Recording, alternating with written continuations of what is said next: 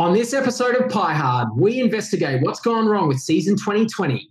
We talk tennis breaches, player conjugal visits, and we review the new trend of players calling their mum when they get a game. This is Pie Hard. Looking at Collingwood today, it's hard to imagine that this was one of the toughest suburbs in Melbourne. I have a magpie tattooed in a certain spot. I wouldn't say it's the biggest magpie getting around. Out-of-control brawl outside a Collingwood pub. 60 years ago, it was lined with boot factories. As gritty, grotty suburbs in prime locations turned into trendy hotspots. Swans had 5 bounces, nearly get another one. Who's the smartest guy on the team? Because we don't have too many to pick from. You've got to go back to Billy Graham at the MCG for an American to dominate like this.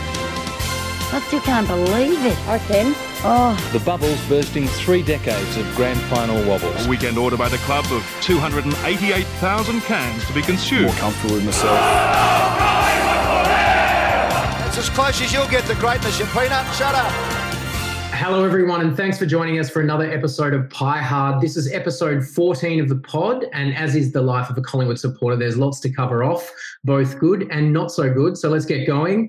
I'm Damien Miller, and tackling the big stories this week are Alex Watkins and Jay Tarabo. Well, it's fair to say it's been a tough fortnight in Pieland, and more specifically our time in the West, which is thankfully a thing of the past now. Alex, you've been keeping an eye on the Pies during their WAC and have some thoughts on Western Australia, and more specifically, our doomed romance with Optus Stadium. Tell us more.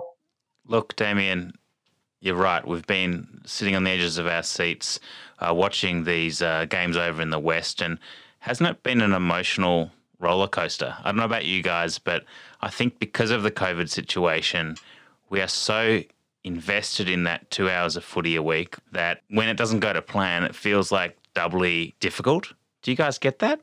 Yeah, I do. I have this theory, which I'll share now, is that because we can't go to games and we can't go to pubs and we can't let out that raw emotion, the yelling, the screaming, it's all being bottled, right? So we're not having that release. We're not getting that like weekly fix of yelling at someone, whether it's an umpire or like an opposition player or a supporter or whatever. So as much as COVID is like, you know, leading us to kind of bottle up these emotions, I think we've just lost the thing that kind of kept us a little bit sane, and would maybe like stop a lot of the stuff that you're seeing on, say, a Twitter or an Instagram post-match. And I think we'll cover this a little bit later on in the pod, but I feel like we've lost our opportunity to yell and scream and just release a little bit of vitriol, a valve release, if you will. But Alex, what were you thinking? Totally agree. I feel like we get to the game each week, and with all the bad news swirling around, particularly down south here, it just feels like we've earned some like easy, kind of beautiful, fluid goal kicking. We had a little taste of it with young Jordan De Goey a couple of weeks back, and since it's just dried up again, and it just feels like an emotional clusterfuck. There is a lot of heat emanating from the socials at the moment. I don't know if you boys have managed to catch any of that. Specifically, there was a fair bit going on post Fremantle game, which I don't know if it's out of the ordinary. I don't know if it's more or there's or that's kind of consistent and we're just not doing too well. But it definitely feels like the flames of vitriol and social hatred are at an all-time high. Totally. Turbo, what was your overriding feeling watching those 2 games against the Sandgropers? Oh, it's horrible, but my roller coaster is a little bit different because when we lose, I'm like, oh, this season's a sham. I'm not interested in anything. 60-minute quarters, whatever. You know what I mean? Throw the towel in. And when we win, I'm like, this is so good. So it's so great that we get to watch footy. But yes, so at the moment, I'm just not interested. But if we beat Sydney this week, I'll be back on, you know. So, and I think a lot of people are like that. I know what you mean. The asterisk comes and goes from our lives. We vacillate between like, this is just a sham and this is the only thing I have to look forward to in my week. Yeah. I guess we can safely predict that if we flog the Swans, then we can say bye-bye to the asterisk for another 4 days. Yeah, exactly. It's an exciting sham, so, you know. Totally. Well, looking at the last couple of weeks the last couple of games at Optus, there was some tough viewing for Collingwood supporters, as we know, and I just thought we'd open with a little bit of football analysis. It's not necessarily in our wheelhouse to go too deep on the on-field stuff. We are a cultural podcast after all, but there's just been some concerning signs, I feel, and I think there has been the emergence increasingly of a bit of a template of how to play against Collingwood. And when I say that, I'm kind of talking about a few specific things. Both the Eagles and the Dockers, I thought, successfully were able to defend the corridor against us, force us to kick longer to our talls. They were also adept at pushing numbers back to block up space, the space into which our lead-up forwards love to run into. Basically, I feel like this kind of strategy, whilst it's not anything new, it means that when we're low on confidence, we've got some key injuries to some key leaders, our pressure game's not at its best, we're not moving the ball with as much panache as we sometimes have seen. I just feel like this template of forcing us to work to our weaknesses is working quite well against us.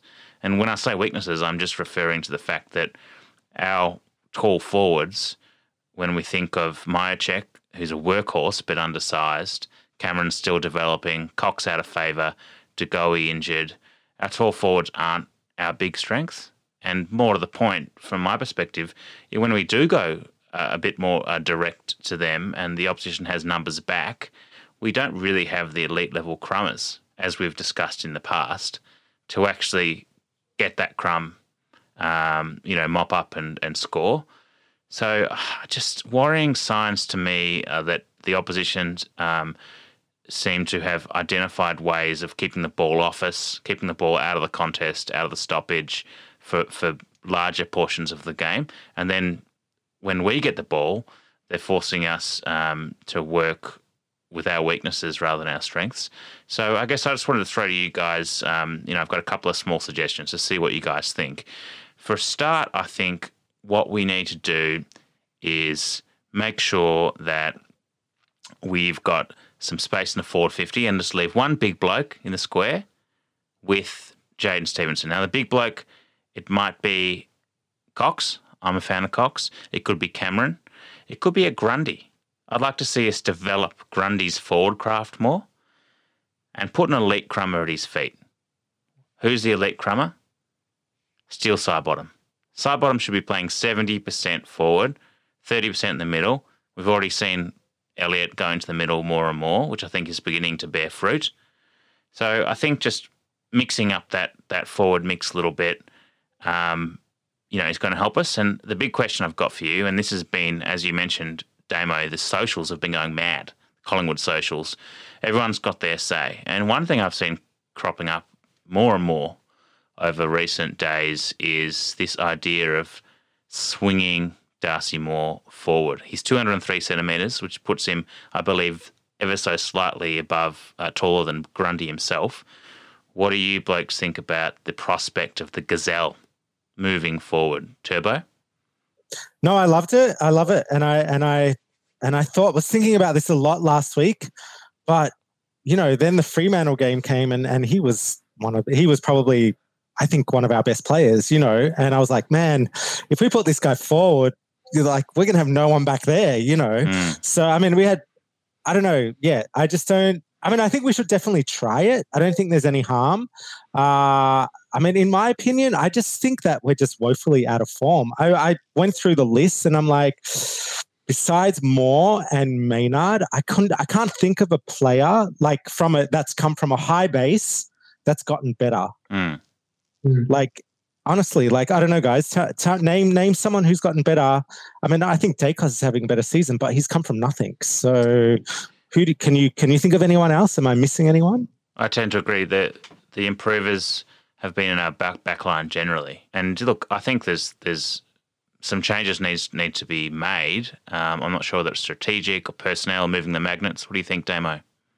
Yeah, look, I have to disagree with Moore. I think with how out of the team, who was our intercept kind of repellent down in the defensive line, if we were to move more forward, and I'm not against Moore playing forward, but just at the moment, Darcy Moore brings so much. He brings the aerial kind of intercept play. He's got a very good long kick out of defence. He's tall. He can structure up against some of the behemoths of the AFL forward line. I think if you take that away, we're going to be in a world of pain. I agree with moving up the magnets. I think side bottom forward is a great idea on paper. But again, I think with Pendlebury out of the team, we are lacking a lot of class in the middle.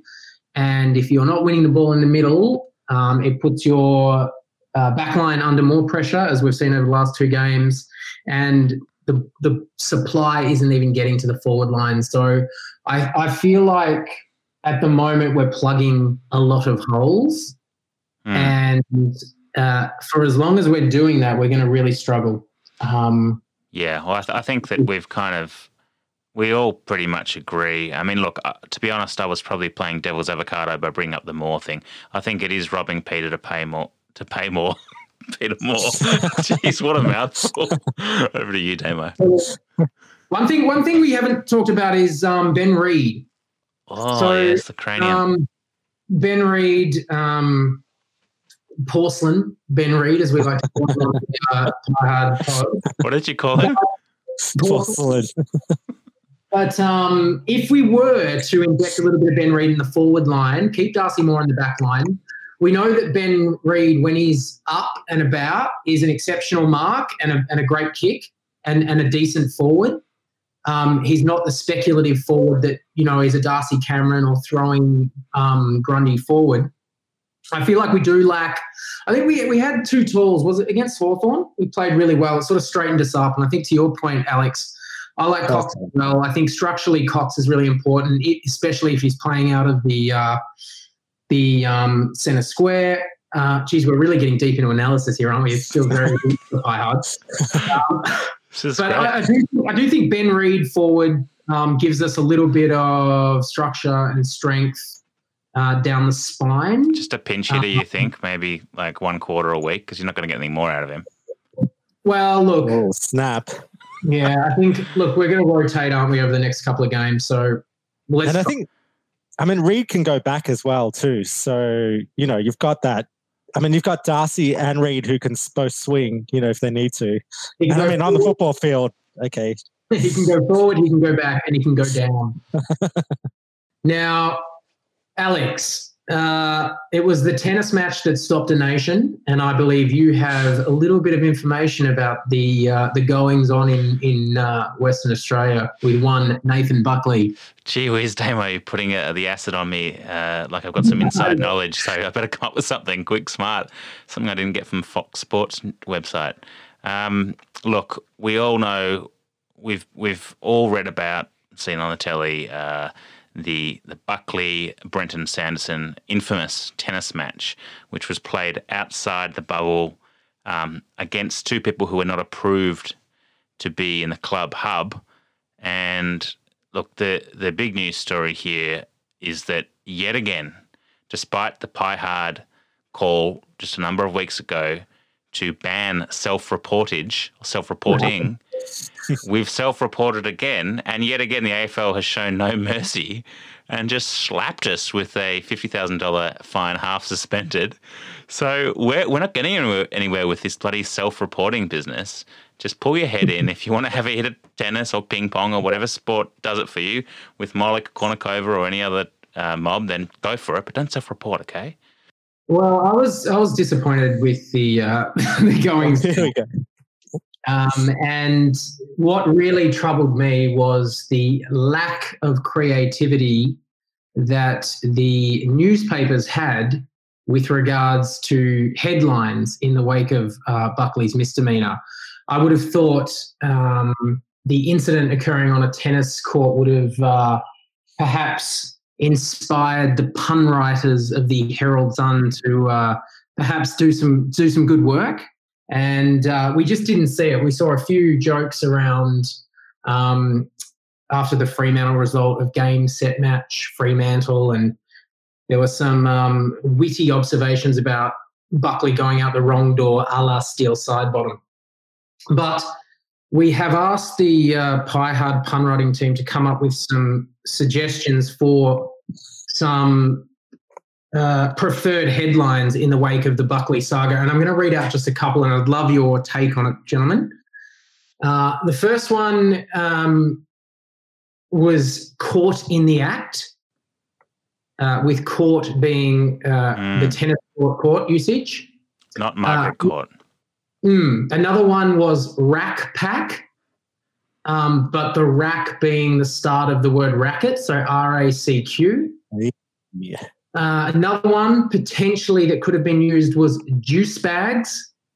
So instead of douchebags, the term juice from tennis scoring. But one that I really felt could have been utilised and just adding some spice to a situation would have been Buckley caught having sets with Moloch. Well, there is some history here, isn't there, Damo? You did some digging yourself and came up with a photograph of the team photograph a little while ago with a younger Alicia Moloch sitting in the front row adjacent to our favourite Pie Hard friend of Pie Hard, Pebbles. So what is the historic connection with Moloch and Collingwood? Well, I believe that Alicia Moloch is actually a Hawthorn supporter. So what she was doing at the Lexus Centre in 2006 is beyond my comprehension. But there she was, resplendent in a Collingwood jumper, sitting next to Pebbles. Believe it may have had something to do with a Commonwealth Games or something to do with that. But, interesting that a photo of Moloch and Buckley does exist. So they must be tight.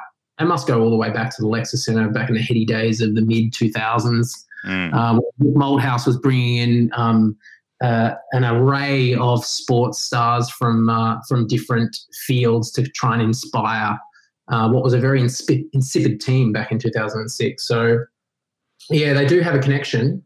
I'll tell you what's for sure is that there's been a lot of hoo-ha over this whole scandal, and $25,000 fine to boot for Sanderson and Buckley. My question is, Turbo, what transgression would be worth $25,000 for other individuals in the Collingwood club environment? You know, looking into the players' I guess hobbies or things to keep them in tune during the season, both mentally and physically. And I came up with it's hard to lead into this, with Magnus Carlsen. Does anyone know who Magnus Carlsen is? No. No, he's a chess player. He's the world's #1 chess player. And I thought, well, of course, if you're going to digress, it would be with a chess game. But does anyone know the player? Does anyone know the players that have their head in the chess game at Collingwood? Gee. And I can read you a quote. I'll read before you don't say yet. I'll read you a quote of the way that this player was described. He's quiet, but once you gain his trust, he opens up, and he's a warm, gentle, fun-loving man. But does anyone have any idea who this is? Look, I've got no idea, but just hazard a guess. I'm thinking of a young WHE in the trenches of Gallipoli, pre-digital media, with a miniature mobile chessboard, perhaps. He just fits that old school aesthetic of the chess player. Is it Will Hoskin-Elliott? It's not. And I just want to let you know that this person has had a lot of time to play chess lately, as they haven't even been in the team for at least 12 months. It's definitely not Hoskin-Elliott, because wasn't the clue he comes across as a hard man? No. Quiet, but once you earn his trust, he opens up, and he's a warm, gentle, fun-loving man. He's gentle, not hard. This is a quote from Brodie Grundy. Okay, I'm going to go with Lyndon Dunn. It's Tim Broomhead, actually. Oh. So, yeah, the forgotten man. Maybe he can be the crummer to come in and shark those spoils. But he so Brodie Grundy and Tim Broomhead are avid chess players. And they play a lot when we travel, so they're probably playing a game right now. Who knows? There's nothing else to do. But I was thinking, if Magnus was in town, isn't $25,000 the extent of Tim's salary at the moment. That's a big whack for a game of chess for young Broomhead. That's true. He's on the rookie list. Well, that's fascinating stuff. But Brody could pay it because he just got the contract. So Brody could pay a few players' fines, I reckon, chess or otherwise. Damo, have you got anything in terms of what would be worth $25K for a player to transgress those COVID protocols for? I don't really have a practice or a sport in mind, but if I was going to be caught transgressing with someone within the Collingwood ranks, then it would have to be one Alex Waislitz. Ooh.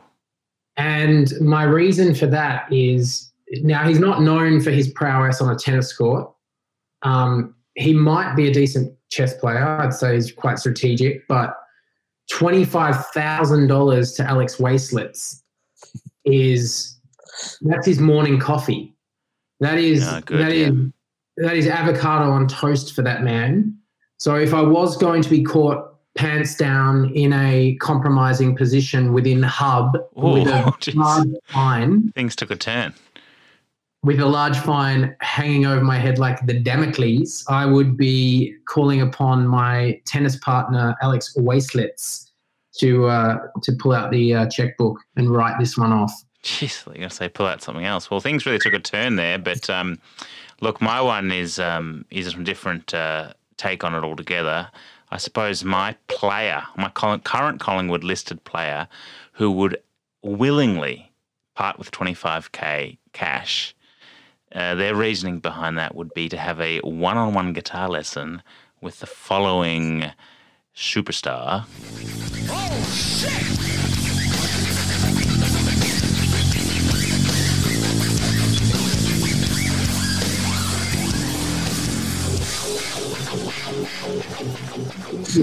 Oh, any guesses? Single-handedly bringing rock and roll music back. And who would it be? It's that's got to be Braden, right? It's got to be our boy. Braden Sire, one-on-one with Tom Morello of Rage Against the Machine fame. I think that'd be worth $25K for young Braden. Do you reckon the lesson's $25,000 as well? Yes. Now, one of the benefits of a squash fixture in the topsy-turvy AFL environment that we're calling 2020 is that we're seeing something that we love on Pie Hard, and that is a debutante. Now, I'll ask you, gentlemen, is there anything more satisfying than seeing a young player take his or her opportunity, come into a team, play their role, and excite the fans and give us a look at the next wave of Collingwood footballers emerging? Now, this year alone, we've seen Tyler Brown get his first shot. We've seen Will Kelly, R2 Boston-Valagi, we've seen, and most recently the Irishman in Mark Keane get their shot. And Turbo, we've seen a bit of a trend emerge, and we might, before we get you to comment on this trend, we might just play our listeners a slight grab. You're working today? Yeah, I'm working. I'm just going to get ready there now. Are you working Sunday? No. No, because I'm making my debut on Sunday.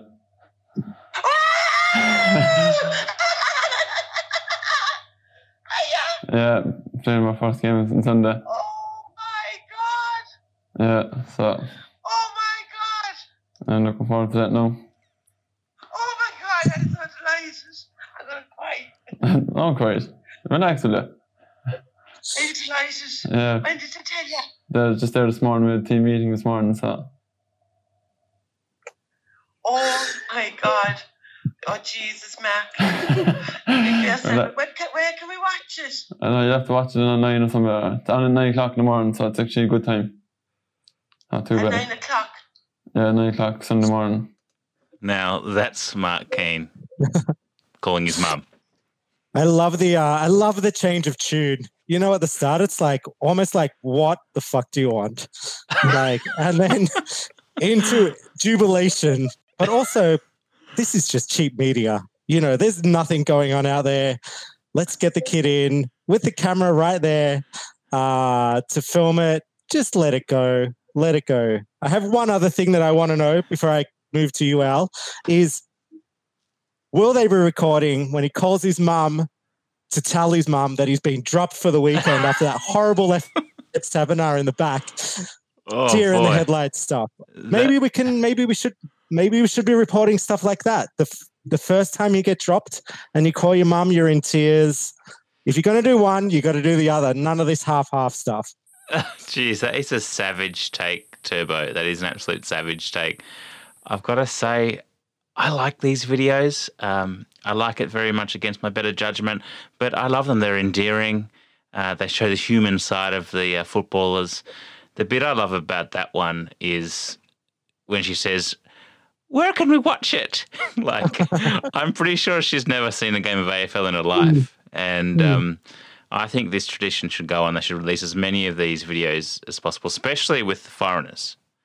I mean, it worked with R2, it worked with Mark Keane because of the accent, the endearing accent. And I think that we keep it going until inevitably one day they call the Irish mother and she says, "What? Australia, what you doing there? Please tell me it's a round ball." So, Brianna Tohill, I'm looking at you. Have you seen an AFL game? Doubtful. Well, this actually just really validates a bit of a view I've had for a while now, and that is that the real power brokers of AFL teams are now the 19-year-old social media guys. Now, we saw on the weekend the Collingwood digital team disable the comments section on Instagram following what was considered by many, including the Pie Hard team, a shock and disappointing loss. Now, normally these decisions would go up through the board and would be signed off, but late on a Sunday, probably understandable the board's not around, but it's an interesting decision, and it just goes to show so much of the team communications now is being driven largely by one or two individuals who are in charge of both communications, public relations, and the stream of information. And look, I agree with you, Alex. I like the idea of letting some humanity back into the football club, showing these players as humans. Rather than the demigods that we so often hold them up. But there's also a dark side of the friendly call to mum, and that is when a player doesn't perform up to a standard that we would expect, and fans feel the need to give their 2 cents and vent. Now, I think, not to editorialise this, but I think the right decision was made by the social media team at Collingwood to disable the comments because I think there is a balance.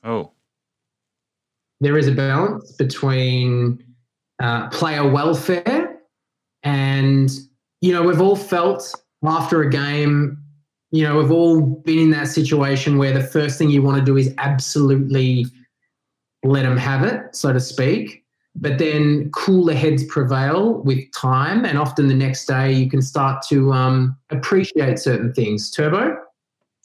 Look, let me get this straight. We just lost to the team that is second last on the ladder, or was second last in the ladder. Half an hour after the game finishes, bam, there's a post on Instagram of the team walking off the field, right, looking all distraught. I think the picture was even taken at halftime, which is super weird anyway.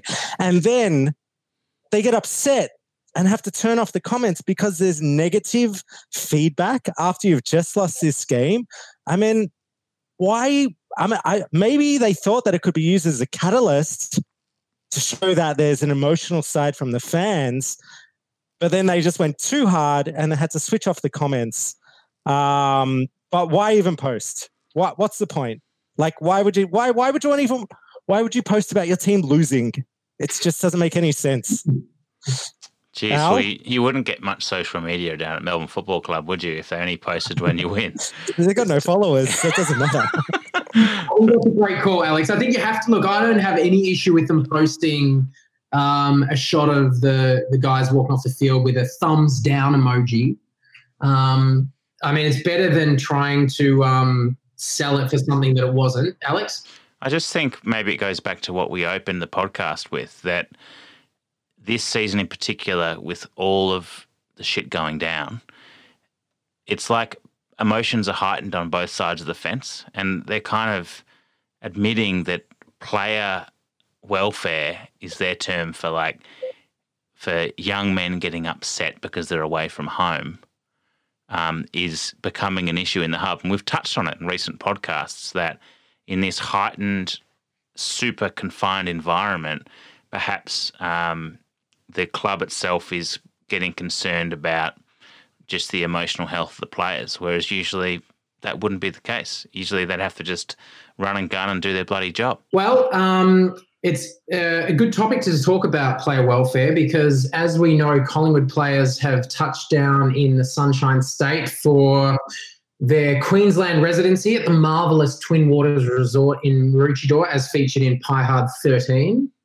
Now, I'm not sure if you guys are across, but the players were greeted last night upon arrival by a select group of wives, partners and children who'd made the trip up, I think it was a week ago, and had sort of been self-quarantining in preparation for the guys arriving. I think some players went up as well.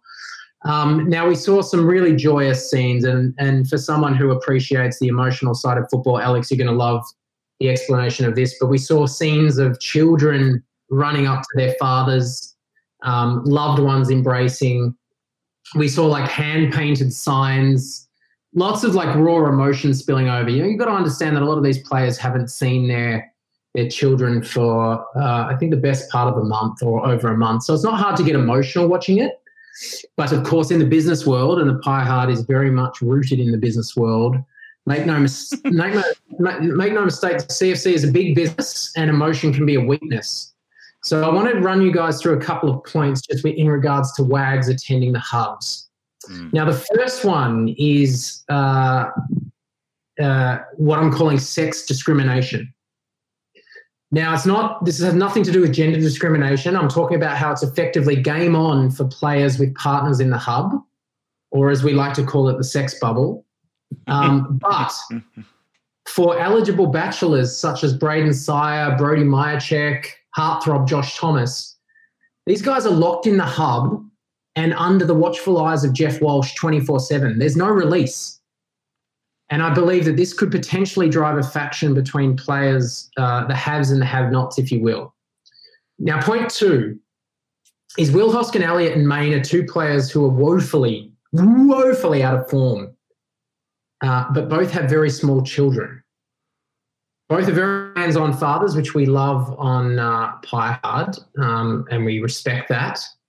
But does the joys of fatherhood and being reunited with a family offset the restless, sleep-affected nights that young parents can sometimes get? So my question to you guys, and we'll come back to this, is will the children be housed in a separate section of the Twin Waters Resort so the players can actually get a decent night's sleep, or is it going to be a free-for-all? Well, I think given the father and son rule, there's actually going to be a Twin Waters Academy starting up, and we're going to run them through their paces nice and early and just get a little bit of a head start, perhaps. It's going to be a Scott Pendlebury breeding program, effectively. Yes.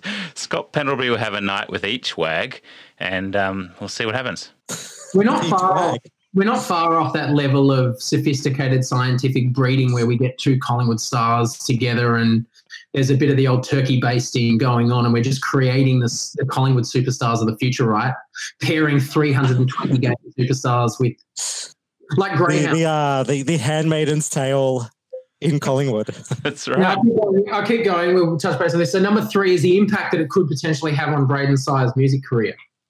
And we talked about this earlier, but we all know that Braden's tastes are very much skewed towards a penchant for a power chord. That is indeed Tom Morello. But what happens when Braden Sire is asked to turn the Marshall amp down from 11 to 3? What's going to happen? Surely Braden Sire is not one who is going to play guitar with headphones on. That's just not part of the aesthetic. It's not going to be good for TikTok, and we're just not going to see it happen. And I think number 4, potentially the most important one, is the potential for a third and final WAG-related breach. So with Steel side bottom and Nathan Buckley's recent indiscretion, it's fair to say that the AFL is fast running out of patience when it comes to the Collingwood Football Club. And I am a little bit concerned about a potential third breach. Now, it could be anything. It could be a wag, slipping off to get her nails done, or a quick trip to Dreamworld, as we've seen. But, geez, boys, I don't know. I don't know if this is going to be a recipe for disaster or the tonic to soothe some of our current ails. It's definitely going to create division, I think, definitely between the players with and the players without. I mean, they could, they may not be able to go out and fire up the Tinder and get their game on, but that doesn't mean that they can't practice their fatherhood or fathering, and maybe they could get the players without kids to have the kids for a night while the bonk fest continues. That's good. Well, this is where I think you're wrong, because I believe I've come up with a solution for that issue, and it is around this idea of player conjugal visits.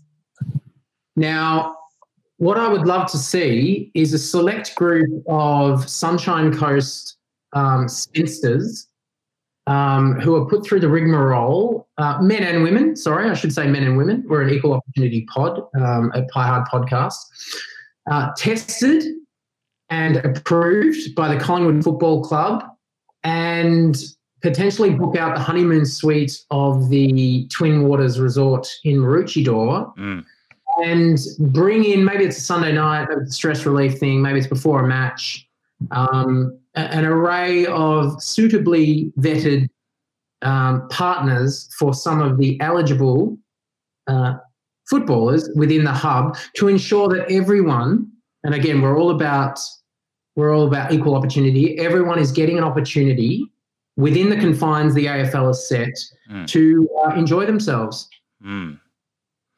Is there a rule in the club about ejaculating before a game? Because I know that's sometimes, or is that just I think that was a Tommy Hafey special, was it? Or was that a I don't know if that was a Tommy Hafey thing or a Barassi, but yeah, that was old. I think that's very old. I think that's outdated. Was abstaining before a match. I think it's a free for all now. I think actually the more the better. But there was the abstaining period of the 60s, and then there was the let it all out of the 70s, where it was commonplace before a game. I don't know where we stand now, but I think they're also in the hub. So what else are you going to do? There's only so many games of ping pong you can play with, or chess with Tim Broomhead. I think it's, I think clearly we've seen the form of the team over the last month hasn't been fantastic, and we know what the situation has been like. So let's move the magnets. Let's bring them in. Yeah, and there's potentially one thing missing in terms of a free for all. I think the days of yore, the free-for-alling sexual liberation of the 70s and 80s came to a grinding halt during the infamous Legionnaires spa disaster when, that particular ailment spread quickly. And in the COVID era, I think we can take some lessons from that Legionnaire Vic Park spa. Everything was going so well in the Lee Matthews era, but we just tipped it a little bit too far, didn't we, with that spa? I think your suggestion's spot on, Damien. I think some club vetted spinsters, potentially in the waterworks wing of the Twin Waters Resort. I think that'll go down a treat. And as long as it's not on the morning of the game. Morning of the game should be steak and eggs. But certainly bring it up to parity with some of those other wild bonking sorts like Chris Mayne. There's one catch, though. You're not allowed to fall in love. We don't want to lose any more players. Exactly. Now, we don't want any requests to the Gold Coast trades because they fell in love while they're in the hub. Give it a shot, but, don't go too hard. Well, unless I can think of a couple of players I'd let it slide for, but we won't go into that. Now, I'm very excited. We have a new segment on Pie Hard, which I'm about to introduce. And, of course, longtime fans of Pie Hard will know that we are connoisseurs of fine wine and viticulture in general. Now, it's a chance for Pie Hard to have some controversial conversations. Alex, do you want to take this one? Yeah, look, I'm very excited, as we all are, to have our first major sponsor on board with Pie Hard. As we know from last podcast, The players get sponsors. Max Lynch is sponsored by EcoChem. And arguably a bigger name within the club, Nathan Buckley, has for some time been an ambassador for Wolf Blass. And recently, at the beginning of 2020, I'm led to believe they launched the special Wolf Blass Bucks blend. That's correct. I believe your investigation, Damo, showed up the fact that you can't really get a hold of any bottles. Sham. It was a sham. It's a sham. So we're thrilled today to announce our first commercial partnership. At Pie Hard, we ask the tough questions. But some questions even we struggle to broach. Until we've had our fill of 2018 Wolf Blass Yellow Label Merlot, that is. Emboldened by the velvety plum depths and high alcohol content of these most exceptional wines, we develop the Dutch courage to go where no one else dares. And this is how we ask the questions no one else dares to ask. Introducing a new segment exclusive to Pie Hard. Blasphemy. Here's to the chase. Oh, well.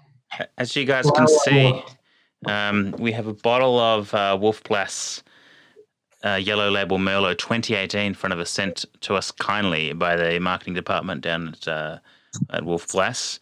And to kick off the segment, of course, we're going to do a obligatory tasting, which is in the contract. It's got a rich, velvety nose. I can tell you that much. I would suggest just having a little sip here. Well, I'd say that's definitely from the heartland of Wolf Blass. It's got that kind of epitome of character and consistency. It's a philosophy of winemaking more than anything else. Plum. I will say this about Wolf Blass: you won't find a better wine for under $6. Dark cherry, sweet spices, subtle oak flavours. All that's from the label, of course. But to kick off this week's first blasphemy segment, I'm going to throw to you, Damien. You've got our first blasphemy. Well, thank you, Alex, and wonderful intro. I do feel very honoured to be able to lead with the first episode of or segment of blasphemy. But I will warn you, and I will warn our listeners, this is uncomfortable listening for many of you. So pour yourself a larger than normal vat of Blass, settle in, and be prepared for some uncomfortable conversations. Now, the first blasphemy relates to our premier ruckman, Brodie Grundy. Oh. Now, I was watching Brodie on the weekend. Now, clearly he's under a fitness cloud, and we've seen Brodie Grundy's numbers fall significantly over the last 3 weeks. I read something today which was a Champion Data ranking of the best ruckman in the competition at the moment, and based statistically on the numbers, he was ranked at, does anyone want to take a guess out of 10 where he was ranked? 9. You read this, didn't you? Now, I was watching very carefully Brodie Grundy on the weekend, and it is actually ridiculous how many centre bounces we lose with what I consider to be such a dominant ruckman. I mean, it's insane. And look, we know Grundy offers more than just, that kind of ruck roll. He's versatile. He covers the ground. Many people have compared him to being like that fifth or that extra midfielder. But, if you're not converting hitouts to advantage or translating that dominance into like supply to your midfielders, then it nullifies all the other parts of his game. Now, we know, and this is a bit up in the air with COVID, but we know that Grundy's recently signed a mega 7-year deal with the club. But, and here's this week's blasphemy. Let's take a look at the Adelaide Crows, shall we? The Adelaide Crows currently hold picks number 1 and 13 in this year's draft. Oh, you're not, are you? Now, jeez. Collingwood, as it stands, we have a first-round pick, And we're also poised to select our next generation academy prospect. And I love this name. I can't get enough of this name. Reef McInnes. Reef. What a name. What a fucking name. Now, so we're set up pretty well in this draft, okay? So we're gonna get a top 20 pick under the NGA, and we've also got a first rounder. And at the moment, it's not looking too great. So it looks like that first round pick could be quite high. Now let's just project another year. Now next year we have a father-son in Nick Dacos, who is being touted potentially as a number 1 pick. Now he's definitely top 3 at the moment as it stands, barring injury or a massive form slump. But many recruiters have touted him as a number 1 pick. So what I'm thinking is, after the Beams disaster and with an aging list and the lack of a forward line, and with the likes of Pendlebury and Sidebottom coming, nearing the end of their careers, my blasphemy for the week would be trading Brodie Grundy to the Adelaide Crows for picks 1 and 13. Ooh, boy. Now that's it. Now, theoretically, this would net us 3 first-round picks this year, as well as 2 next year. So that's 5, of which 2 are number 1 picks. Oh, shit. Now, we discussed last week that we have we have 5 ruckmen on our list. So the way I see it is ruck duties would fall to Cameron, who's slightly ahead of Max Lynch. Or, and this is my preferred option, is we look to bring in an established ruckman a la a Darren Jolly. So someone that's been around, they're approaching their 30s, they've been involved in a successful team. I don't have any names to float with you, and maybe you guys can suggest it. But Mumford. Mumford would fit the Collingwood party vibe. We bring in a mature ruckman, and then we use some of those picks, again, 5 picks in the first round, 2 of which are pick number 1s, to lure Jeremy Cameron. And then removing Brodie Grundy from our books frees up some salary cap pressure to lock in De Goey and more. Now, my question off the back of this blasphemy to you gentlemen is, would you trade Brodie Grundy for picks 1 and 13 to potentially set up a blockbuster trade bonanza? Damo. Oh, boy. Someone's got a lot of time on their hands. Maybe one too many cases of Wolf Blast sent to you in the mail, because I think it's gone to your head. The answer is no. No way. Next, Al. Alex? Stop laughing. Give us a serious answer. Alex Watkins. Well, for a start, I'm going to say I'm very impressed with the first blasphemy, because you've set the bar high. I don't know how we're going to blaspheme to that degree. I mean, I've got the priest over my shoulder here, bearing crosses at us, because that's heavy duty. That is. You're going to sell a few cases, I reckon. Look, it's interesting when I saw where your perspective was going, where your little chat was going, I thought, he's not, is he? This is ridiculous. This is the premier big man in the league, in the prime of his career. We've just signed into a 7-year contract. The more you talked, and this is a compliment, the more I started to come around. But there's a few things I disagree with. I think that number 1 draft picks are, notoriously fairly hard to pick the right talent for that pick. And I think that in any given draft year, the depth and quality of the draft really kind of vacillates, goes up and down. And I think that to make that number 1 pick really worthwhile, you're going to want, let's be honest, a key forward a la one of the King brothers in recent drafts fit the bill, a younger Jeremy Cameron. I don't think you're going to want to swap a mid-20s Grundy for a mid to late 20s Cameron. So I'm erring on the side of no. I think that Grundy has the potential to be a generational type player, because he can dominate in the ruck. And if he picks up on the trajectory he was on before before this form slump, he has the potential to kind of change that rucking role for good and be the dynamic midfielder at ground level that we also know he can be. Turbo? Just another thing as well. I mean, number 1 draft pick next year, nobody's been playing all season. There's been no competition. So you're really going a bit blind. Maybe give Brodie one more year, get to see who's playing so you actually have a real idea of who number 1 is. But in this COVID-stricken year, when there's no under 18s, it's going to be pretty wild guess with your number 1 pick if you do get it. You don't have to use that number 1 pick on the draft. You could use that number 1 pick to try and leverage an established. You could potentially use it to get a forward and a ruck. But you're saying, Damo, that Jeremy Cameron would be that target for you. Don't you think that you'd be better off using a really, really high pick like that on a player that's we're gonna get 10 years out of? I would say that that's probably the better strategy given where the team is at the moment. But Jeremy Cameron, how old is he? 28? Something like that, yeah.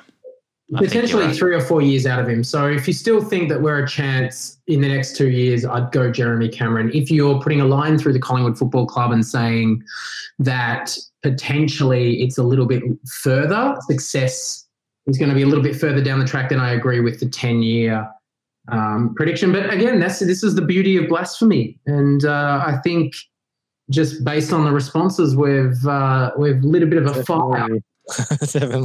Look, it was a noble blaspheme, but a bit of devil's advocate going on. And I'm swinging towards Turbo here. I'm happy to say, at a vote of 2 versus 1, we have declared Brodie is staying.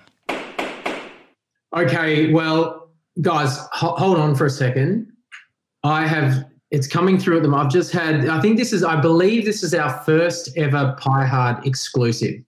Now, we have just received word that there is another player calls his mum phone call video.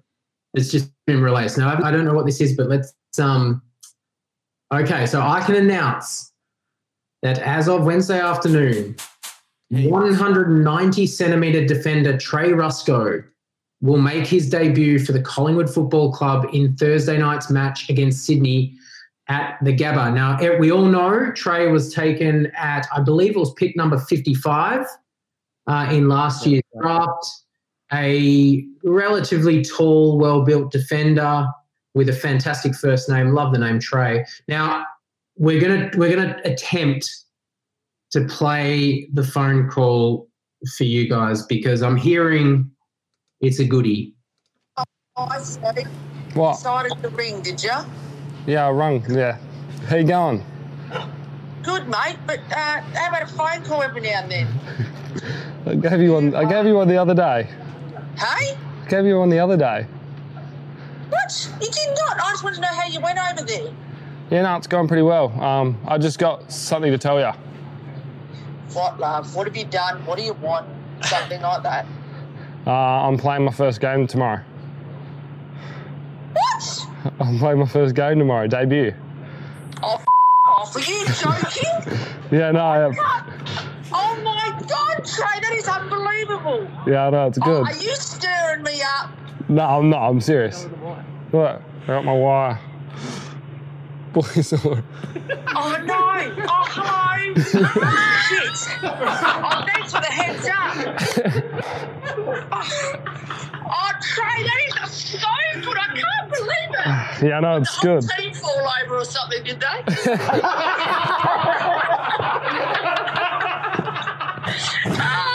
No, I'm so proud of you, Joel. I can't believe it's so quick. Yeah, it's good. No, it's really good news. Oh, good on you, darling. I'm really happy for you. Thank you. Thanks, Mum. Make sure you go out there and do the colours proud. Yeah, I will. Don't worry. All right? Don't be a big wuss. Yeah, I won't. Oh, I'm so happy for you, Joel. That's fantastic news. Yeah, thanks, Mum. Fantastic, honey. Thanks. Fantastic. Yeah, it's good. Oh, the only time. Oh, well, at least you rang for something, I suppose. I was waiting for your phone call to get something off me.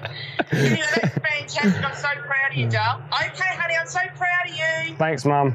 Love you. Love ya. Bye. Bye-bye. Bye. No, I didn't know Trey's mum was a member of the Collingwood cheer squad. Wow, what a start. That is that's a coincidence. We're talking about mum calls today, and we've just got one of the greatest mum calls possibly ever. Talk about putting a bit of pressure on your son. That video is going to be seen by millions of people. So that the amount of eyes that are going to be on Trey, not only Trey, but his mum, is going to be enormous. How's that? Did the whole team fall over, did they? I want to know if the mum knows which team he plays for, because she was like, do the colours proud. But just seemed like, yeah, he plays football for some team. I don't know what goes on over there. And, that's kind of it, Now, I think one of the things we've been loving about these phone call to your mum type announcements is always, with anything to do with live television or broadcasting, is the risk of something going wrong or mum saying something at the start. Now, Trey Rusco's mum, in delivering the initial serve to Trey for not phoning in enough, which is fabulous. That is the moment. That is the moment when we received it, and we're blessed. We are blessed, and I can say, in all honesty, 10 minutes ago we didn't know who Trey was. Maybe we'd heard the name on a couple of occasions. Mid-50s in the draft, but he's instantly known and liked by the Magpie Army, so that is a fair bit of pressure. Good luck to the boy. Now, I'll tell you what, there'll be a bunch of media executives now scrambling to get Trey's mum on all football programs, even a commentary gig Thursday. It'll be Hamish McLaughlin interviewing her at halftime. You can bet your money on it. So I think we should maybe make a play. I think we could potentially get Trey's mum on Pie Hard next week. I don't know if we get in early. She doesn't seem to react too well to the old cold call, though, so you'd have to get through some of the crust just to get through to her. Needs to be warmed up a little bit. Fabulous stuff, and, that really leads us into the Sydney game pretty well. Go Trey. Well, I think that's probably a good ending point for Pie Hard number 14. Thank you so much for listening to us. Make sure you follow us on Instagram and Twitter. We are at Pie Hard Podcast. Please get in touch. We'd love to hear from you. And, well, gentlemen, we got our wish, another debutante. Another call. Watch the game. What are we going to see? We're going to see goals galore. I'm just waiting. And Trey Rusco's mum. One camera permanently fixed on Trey Rusco's mum and her fourth husband. Did anyone think that Trey already looked a bit like Maynard in that brief little clip? Maybe we've got another little angry Maynard coming at us. Another gold chain. Okay, all right. Well, that's it for another episode. This is Pie Hard.